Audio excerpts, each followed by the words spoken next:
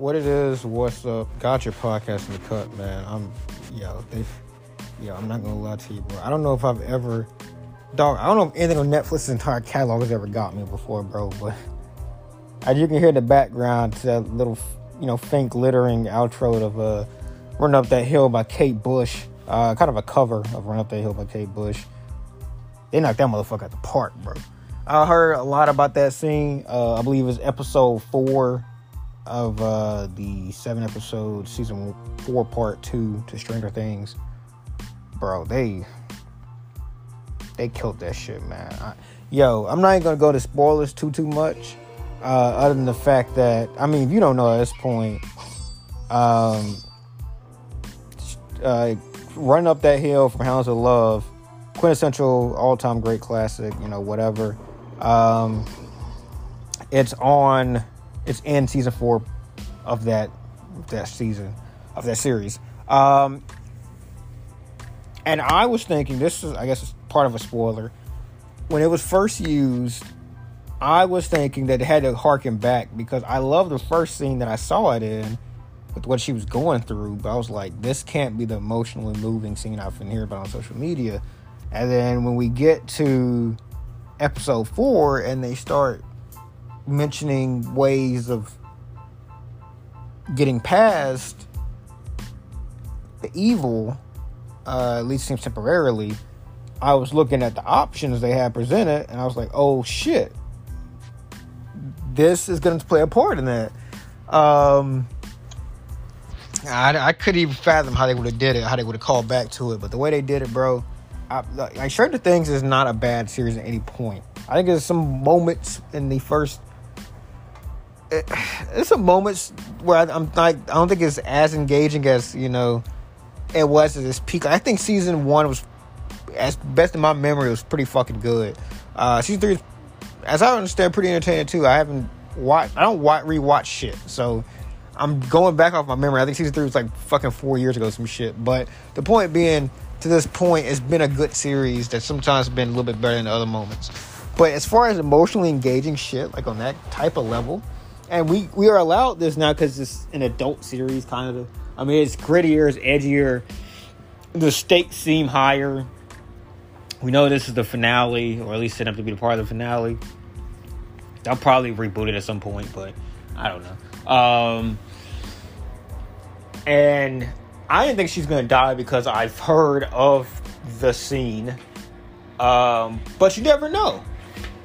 You never know if she or anybody will die. Anybody in this series will die.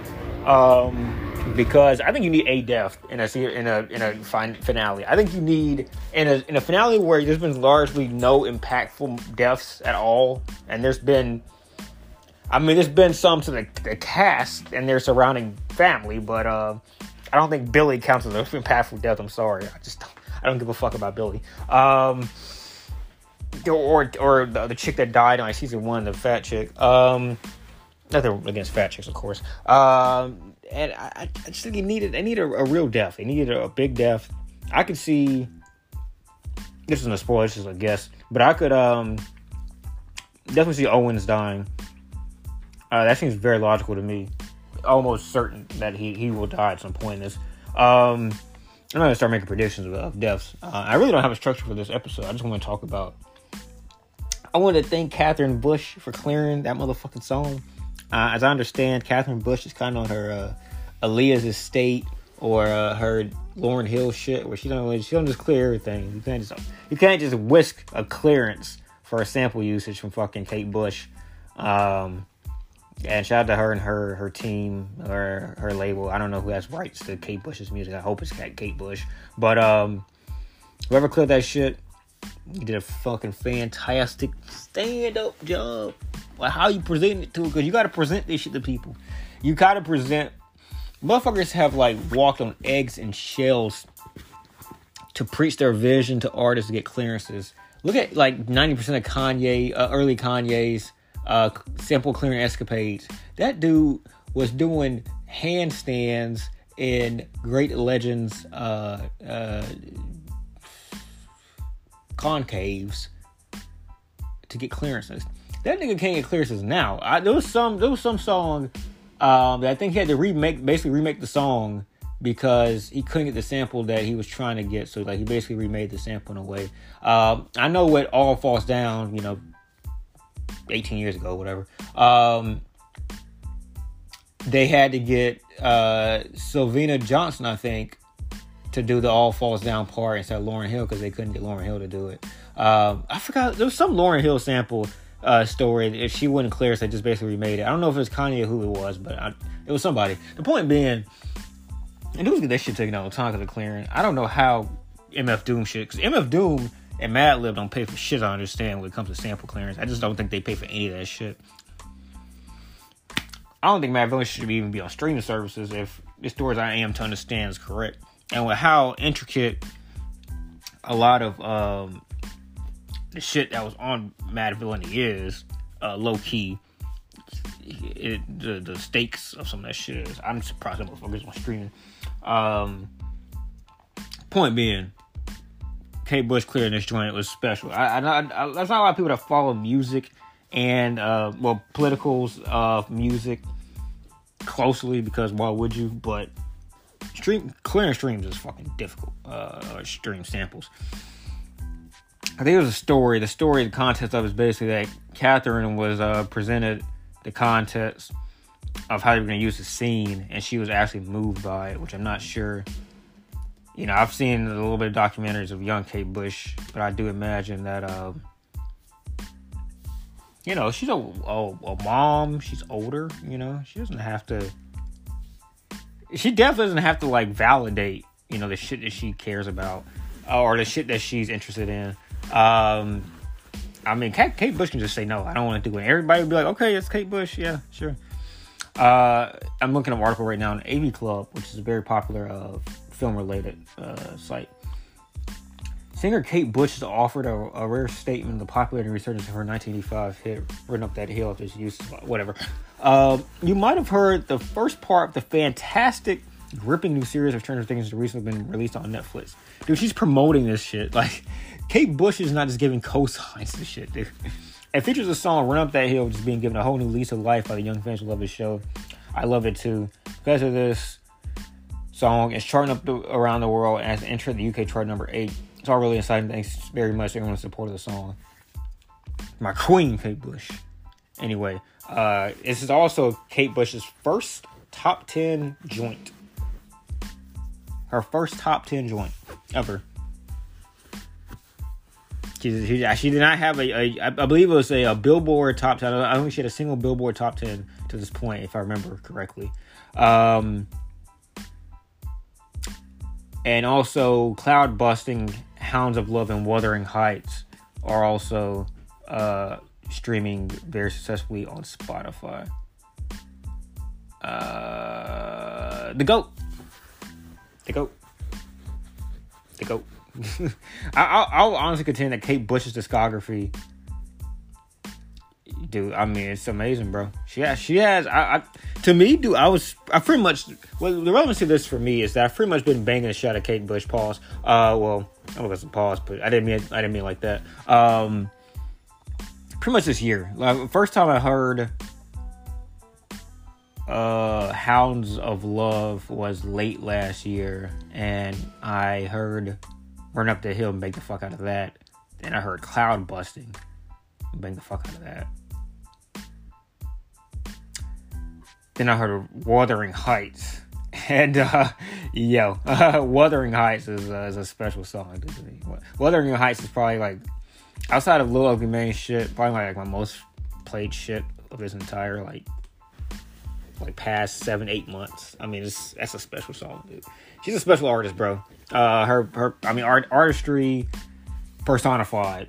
There's very few artists I think that are legitimately on the same level of artistry as she is, dude. If you go watch her documentary, I believe it's also titled Run Up That Hill. I believe it's from the BBC. Pause. She's majestic. I think I really listened to her because of the behest of this. One of my graduating motherfuckers, hot sister, a guy in my graduating class's hot sister. She's a big fan of Kate Bush, and looking to. Oh my god, I'm about to listen to Earl Sweatshirt more than Kanye West in my fucking Last FM. Holy shit. No, not like this. Anyway, I'm looking up. Stay with me for a second. I'm looking up how many times I've listened to Wuthering Heights. Let's see. Don't go anywhere. Please don't go anywhere. I got one hand on my phone and one hand on my Johnson. I mean, one hand on my keyboard. You gotta give me a moment. But please, god damn it, I hate Last FM on the desktop, dude. It's fucking stupid. How do I hold up? Yo, I feel like a fucking idiot right now, bro. Please don't go anywhere, bro. Please, I'm still. All right, so how you guys? How's your day going? How are you guys doing? Are you also watching Stranger Things? This is not a Stranger Things episode anymore. This is a music episode, which I unfortunately have made into something it's not meant to be. Anyway, here's the problem. Here's the problem. So, this is this entire year. So, January 1st to June 7th. I have Porcelain Slightly at 49 Scrabbles, which is like 49 listens, not an exact science. VPN by the same guy, 47. Meteor Man at 46. I have Wuthering Heights. Those are my top three. I have Wuthering Heights at 34 listens, which makes it 8th. I have Wuthering Heights by Pat Benatar, the cover, which I love a lot for different reasons, at 32nd. I have Wuthering Heights, which is not the 2018 remaster, just the original version, at 28 Scrabbles, at 12. And this is not counting that I watched. When I first saw the Wuthering Heights music video, I watched this shit 15 times in a row. I swear to God. If you go back to that coffee shop that I was in when I first watched that shit, and pull up the cameras, I watched that shit 15 straight times, back to back to back. So, needless to say, I played Wuthering Heights about, I would say, 100 times this year. And that's not counting, what a Scrabble counts as in Last FM, if you don't know what Last FM is if you actually restart the song, like click the reverse button. If you were to, let's just say, hold the, it's actually called, I believe it's called a scrabbling tool. The thing that you press to, like, go back and forth on the bar of a song. I believe it's called a scrabbling tool or some shit like that, scrabbling. When you scrabble with that thing, when you're going, like, let's say a Spotify music player, it does not count as a new play on a song in Last FM. It just seems as if you're playing the same song. So if I were to say, let's say, drag it mentally to a certain part, the second hook of Wuthering Heights, the second rendition of the chorus of Wuthering Heights is hook. I don't know. I'm just fucking saying words at this point. That would not count, and I would play that. I did that pretty often. I've done other songs, but the point being, I've listened to Wuthering Heights probably twice as much as any other song I've listened to this year. I personally wanted, when I was kind of conceiving of how this might be used, initially in the, episode 1, 2, and 3, which I watched all those 3 episodes after seeing, the gassing of episode 4 on Twitter and the ilk. I was thinking cloud busting makes more sense to me because if you're using it as an escapism, which I guess correctly assume this would be used as, I think cloud busting is like literally like the most escapism ass song of all time, at least in presentation and especially the music video for cloud busting. But Running Up That Hill, I think it also touched some of the same similar notions, and it's less abstract. It's a very, point blank song in comparison to cloud busting.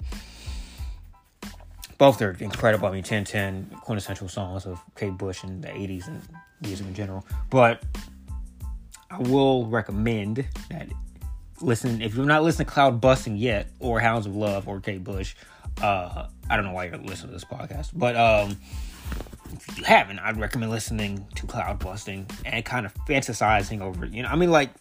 The way they chopped up, the piano parts, I didn't really know it was the piano parts of Run Up That Hill that much until they kind of played it themselves, just isolated it and played it out, kind of covered a little bit. That shit's beautiful. Really, very sparkly song, but it's also very deep. And instrumentally, it's an incredible song, obviously. That song was perfect. I just think Cloud Busting would be perfecter. The only thing about Cloud Busting is Cloud Busting does not have the same level of, if you play Cloud Busting for your parents, I don't know if your parents might know Cloud Busting. I'm pretty sure they would know Run Up That Hill. I think if you're saying 80s hits, it does seem like they have a very, they have quite a bit of 80s hits from what I can understand, but they don't have all like the glitzy glamour 80 hits joints. Like they don't have like, I mean, this was like the decade that spawned, I believe, after Off the Wall. The one after Off the Wall. What's his second? Because Off the Wall was the first one. It spawned Thriller. It spawned Thriller is what it spawned. It spawned fucking Thriller, which I believe came out before. Because this is taking place in '86, and I believe Thriller came out in. Let's see, '84. I want to say '82. Thriller was out for 4 years, and they don't have to.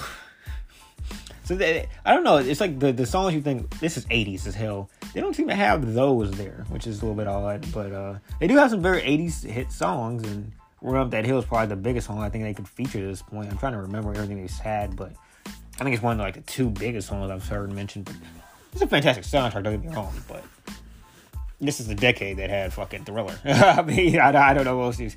There's not a bigger song in the history of music than Thriller, so I don't know if you know, the biggest album of all time and the biggest artist of all time and the biggest song of all time, I think that should probably get a play. I don't know if you can clear Thriller. I don't know how much Thriller is worth. I would have ballparked that Netflix probably spent like trillions of fucking dollars in this season. Maybe they couldn't also afford to get Thriller and in this season. But I'm going to end it on that. I need to put an episode out today, and I got an episode done. I genuinely enjoy doing this one because I want to talk about Kate Bush for a minute, and I got to talk about Kate Bush. I am going to bequest that these motherfuckers clear Thriller in season 4 part 2, because you can't fucking tell me that Thriller shouldn't be a fucking. It's just a thriller time. Alright. But no, for real. Also, shout out to. I'm probably gonna do like a whole review of part 1. Maybe if part 2 is hitting 2, maybe I'll do that. But the point being, shout out to them for making this shit like almost a horror, really a horror at times, more than just a thriller, because that's one of the quintessential genres of the 80s. It's the rise of psycho thrillers and even more so horrors. And horrors, I mean, if you watched that scene that I was fawning over to start this pod out, if that doesn't speak to you like a fucking prime Freddy Krueger or Michael Myers movie, you haven't watched those movies, because those motherfuckers are almost 1-to-1. They're definitely taking some homages here, and they're doing it tastefully. It's not like right in your face. But you can't fucking tell me they don't have Thriller in the entire season 4. I don't know, man. It's just alright, I'm done. Peace.